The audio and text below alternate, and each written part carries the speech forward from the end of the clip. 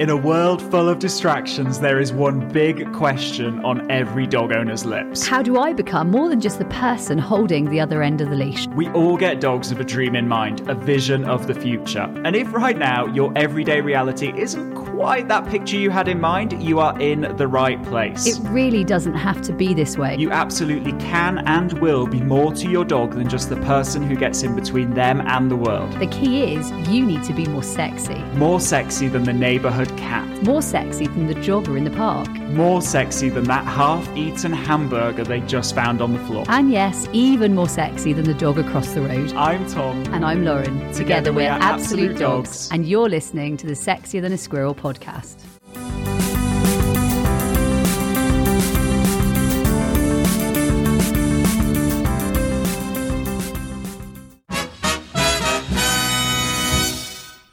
Yo, yo, yo, welcome, welcome. It's Sexier Than a Squirrel. We're here, we're live. We're absolutely excited to be joined today by Michelle, who is Jasper's owner. Jasper, the Jack Russell Terrier that we have whizzing around the barn, whizzing in and out of the fields. He's one of those dogs that just as a youngster was very drawn to the critter or the squirrel. So I feel very privileged to be joined by Michelle. Michelle, welcome, welcome, welcome. Thank you. And it's super to have you. So tell us a little bit about Jasper. I mean, Jasper's a Jack Russell Terrier. He's a cool chap, but he didn't always come that way. And he did have an interest in critters, right? Yes. So I got Jasper as an 8-week-old puppy. I picked him from his litter. And in Bermuda, he quite liked little critters. And I have a few instances where I remember him chasing feral chickens at the stables where I rode. So he had quite the interest in chase, and it wasn't always appropriate. And when you say critters, go on, give me examples of the types of things that Jasper might be interested in. Oh, little four-legged friends, rats, mice, you name it. If it was in the bushes, that's what he was interested in. You say friends in the interesting way. Yes. Friends. So tell me, how did he come to be with you? You wanted a new companion? How did it all start? I'd always been interested in having a Jack Russell, and I'd been running with some friends. We were sitting having a late morning breakfast, and she mentioned a friend of hers down the road had a litter of Jack Russells. So we went up the road and had a look, and it went from there. And he is so cute. I mean, he's the cutest Jack Russell Terrier. He's lovely. He's a really nice little dog. And he's a cool dog, right, in so many ways. But I know you also had some difficult stages with Jasper. Yes. So for everyone that's listening in, and to give everybody a little hope, I suppose, what were some of the difficult stages? What were some of the problems that you might have gone through? So when we lived in Bermuda, I definitely went through a barking phase. I went through a phase of him chasing birds when I was trying to do my starter agility classes. And then when I moved here to the UK, I had a different dog. I had a dog that was very shut down, a dog that stared at walls, a dog that didn't interact. In fact, I wasn't sure he wanted to be around me. So he didn't enjoy being on the plane. He didn't enjoy the complete change of culture, climate. That threw him a lot, right? Yes, the life in the UK, the way that the environment looks is extremely different to Bermuda. And it brought out his extreme lack of confidence that I wasn't aware of when I lived in Bermuda. So it's funny, you saw a new side of him that you didn't necessarily see or recognize, but actually initially, but it was there. Yes, hindsight's 2020. Now I know what I know. And I could see that there was a lot of indicators that I didn't recognize when we lived in Bermuda. And it's where the barking came from. Lack of confidence. 100%. So tell me, I suppose, what were his initial strengths as you worked towards solutions? Like, he did have some initial strengths, right? Yeah, he did. So inside the house, I could get play with him. He was willing to work for food. It was when we took him anywhere different. That's where the real struggles came, where he wouldn't take food. He was always game for learning new tricks. So shaping him, he loved it with a clicker. But it was all inside the house that he would work for things like that. So tell me, I suppose when we came to Bowerland and you guys came here, tell me one of your first memories with Jasper at Bowerlands. It was cold. That was my first real memory because we moved across here in the autumn. And it was really cold. So we had to get little sweaters for him and little jackets and things like that. I would say my first memories of him here, I wouldn't say honestly that they were positive ones. It was paying for workshops and attending the workshop and having to ask if I could borrow a dog because he wouldn't take food. So he didn't want to work. He didn't want to take food. He wasn't interested in training. He was kind of a little bit, I suppose, what lots of trainers would describe as shut down. Yeah. And how is that different to the dog you have now? Oh God, I don't remember that dog. He's the polar opposite. So he's very pessimistic when he first came to Bowerland. Now he's like the definition of optimism. He is up for anything at any time. And I rarely see him ever like bark at dogs, lunge at dogs. And yet I remember when he first started that he would be lunging, barking left, right and centre across at maybe a jogger or something that took him by surprise, right? Anything that took him by surprise. And I remember he was on one of the Facebook Lives recently, and Eliza was hovering around on her little hoverboard in the background.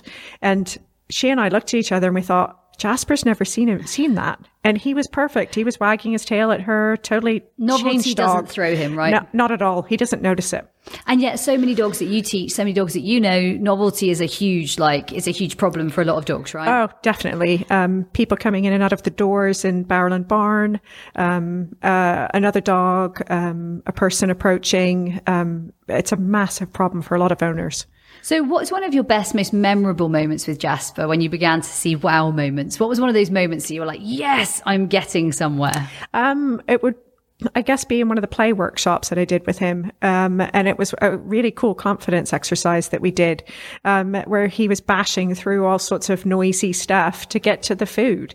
And I have goosebumps thinking about it. Like he's a little rock star, right? Yeah. Like he just like hammered through it. I love that. I absolutely love that. And the other one that I remember not so long ago was that he came like just off lead, even though there's like critters everywhere, there's other dogs around, and he just trotted up alongside you, like more than happy to be in the environment. Yes. There was no like, I'm going to disengage and I'm going to go over and see that, or there's no like, I'm leaving you to go chase this. He's like your dog. Yes. He is your dog. And I love it when you see that he's your dog. And at the same time, was there ever a time that you felt the struggles were just too much, or that you felt discouraged at all? Be honest. Like, were there days that you felt, oh, can I handle this? Definitely in the first year. I thought, gosh, I've wrecked my dog. And how did you overcome that? Talking to you. And probably many times. The other thing was definitely like you really did dive in even deeper. Yes. Like you didn't back off at any point. You just came in like more. Yes. And we came up with a plan for what we needed to work on with him. I focused a lot on working on me. So I focused on working on other dogs and building my skills so that I could give him the confidence he needed. And we really worked on building him up and building me up as well. I love that because it's actually, 90% it's what you do, right? Like Yes. It's how you do it. And what was the turning point that made you realize that you and him were going to be successful? You saw that sparkle and you were like, yes. I think it's when we started calling him Jasper 1.0. Yes. And I think it was one of the, it was a Naughty But Nice event, that I took him to. And all of a sudden I had a different dog. He was up for anything. And I remember it being a drizzly day too. So he had his little coat on and he was still working, and he had every reason in the book to not want to work in the conditions, and he still did it. It was great. So powerful. Now tell us how your work with Jasper has influenced your work with clients. It's one of the reasons I'm the most passionate that I am for Naughty But Nice dog owners, because he is such a changed dog. I had someone the other day who saw him when he first came. They didn't believe it was the same dog. He looks totally different. Everything about him, his demeanor is different, right? Yeah. Like I had to convince her that actually, no, this is the same dog you saw 3 years ago. And what is it, one of Jasper's favorite games to play? So tell us one of his favorites. I mean, I know he's got a few. Oh gosh, Thunder. That's his absolute favorite. Thunder, Typhoon, Tornado. I love that. Absolutely loves playing those. And I love those for him because they're all proximity games. For those of you that don't know, those games are all part of the Training Academy or Leash Off Game On. Those are games that we absolutely play to keep our dogs close, right? Yes. Yeah. And he used to be the keep away king. Yeah. So could you tell us a little more about Jasper's journey? Like, how is he now in terms of, I don't know, let's talk about play or food, because you told us he didn't like taking food at first, yes. or he didn't like necessarily playing in new places. How's that now? Like, I mean, I'm thinking to a photo shoot we did recently. Like, how is it now? He's amazing. And he'll take food in any situation. He'll take any food. We used to have to really up the value, and really go for the best available. So when you say up the value, let's tell people the sorts of things we mean when we're saying up the value. So chicken, hot dog, steak, dinner, like really had to work to get him to work for his food. And recently when we did a photo shoot, he just worked for his regular kibble. I was amazed because it was a really hard environment and he was absolutely brilliant. And I mean, in the photo shoots, they need to be really lit up, and he was, right? Oh yeah. And he was just earning his dinner. Like, I love that. I just love that. So what would you say was the hardest part for you about having a naughty but nice dog? I felt very isolated. I didn't really take him out much. In fact, if I was going to do a workshop, I was worried about bringing him into the workshop because I was a little embarrassed. If he lunged or barked at anyone or he didn't perform and he shut down, how does that look? You felt it as almost a reflection on you, I suppose. And yet, how do you feel now when you bring him in? Oh, he's awesome. You just bust him in. You're like, here he is. This is me. I love it. You like come straight in there. So it's a super cool thing. And are there any games that you play that you really feel lay down or did lay down the strongest like foundation with Jasper? So the really biggest foundation game for him is boundary games. So that's him having a safe place to be, a bed to be on. And really that features in the majority of everything that he does, having a little boundary to hang out on. And he's my top demo dog. So I use him when I'm teaching in front of groups of people, in front of one-to-one students. And that's the place he is. When I'm cooking at home, he's on his boundary. So given you've had a naughty but nice dog, what's your advice for others that may have naughty but nice dogs? And like what might help them on their journey together? So the biggest bit of advice I can give, and it's what I do with Jasper, he doesn't go on walks. And everyone's always shocked. I get usually this look, what? You don't walk him? Because certainly when I got him in Bermuda, one of the warnings that I was given by friends was, you're going to have to walk him twice a day, at least for an hour each walk, because he's a Jack Russell Terrier. And I can honestly say, in the traditional sense, he never gets walked. And yet he gets how many games a day? How many sessions a day does he get? And how many, I mean, God, I'm thinking of today, he's been on the treadmill, on the water treadmill playing, catching food and doing sessions like that. He's done some triple F. He's definitely been doing some fitness games. Like, what does that mean? Like, what sort of things does he do instead? He does lots of different things in lots of different places, and every day looks a bit different. No day's the same. So if I am going to do some food shopping, he might hop out of the car, do a little bit of search work around my car. So what I think the great thing that would be to explain to everyone is what you mean is you don't rock up at the park, let him off lead for an hour, walk around and then collect him at the end. Yes. Or throw a tennis ball for 15 minutes and then put him back in the car. That's nice. I like it. That is what you mean is you're going to ditch tradition. Yes. And I was looking at Facebook the other day at a picture of him in Bermuda. He looks like a little athlete. He is a fitness machine. When? Now? Now. Yeah, I agree. You have a sporty little dog, don't you? Oh, yeah. He looks totally different. You have a sporty little dog. So you get the dog you need. So what were some of the lessons that Jasper taught you that you weren't really looking for, but actually you got and you feel you benefited from? Be patient. So I'm much less goal oriented. I'm results oriented. I know what I want the outcome to be, but I put less pressure on it, much less pressure. You put much less pressure on him, I observe, and you put so much less pressure on you. And yes. It's such a nice thing to see you working together now. You're a real good team. Whereas before it was so different when you had that sort of outcome driven. Actually, yes. Now you want the result, but you're going to get there in the right way for you and him. And most importantly, the right way for him. And you enjoy the process. Yes. Like, I love that. I love watching you enjoy the process. So in the beginning of the journey with Jasper, if you had a difficult time, was there anything that you did that would help you and him look after the relationship? So what helped? Having go-to games that he knew really well and that I really enjoyed. Giving him days off. So giving him, we call them stress bucket holidays, days to decompress. For me, it might be a Netflix day. For him, it's just having a break. And it's really a lot about guarding his optimism and recognizing when those days are needed.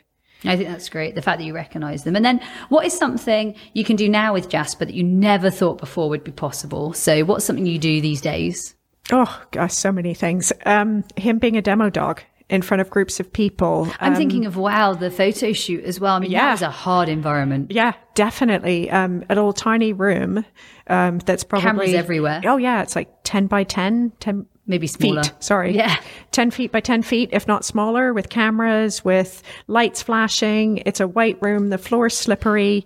And he gets in there and he literally rocks it. He does. He's a little rock star. So I suppose before we leave, what are your favourite things to do with Jasper? What are the favourite things that you have if you think about something like, oh, I love that most? Magic Hand, playing we call them the weather games, Thunder, Typhoon, Tornado.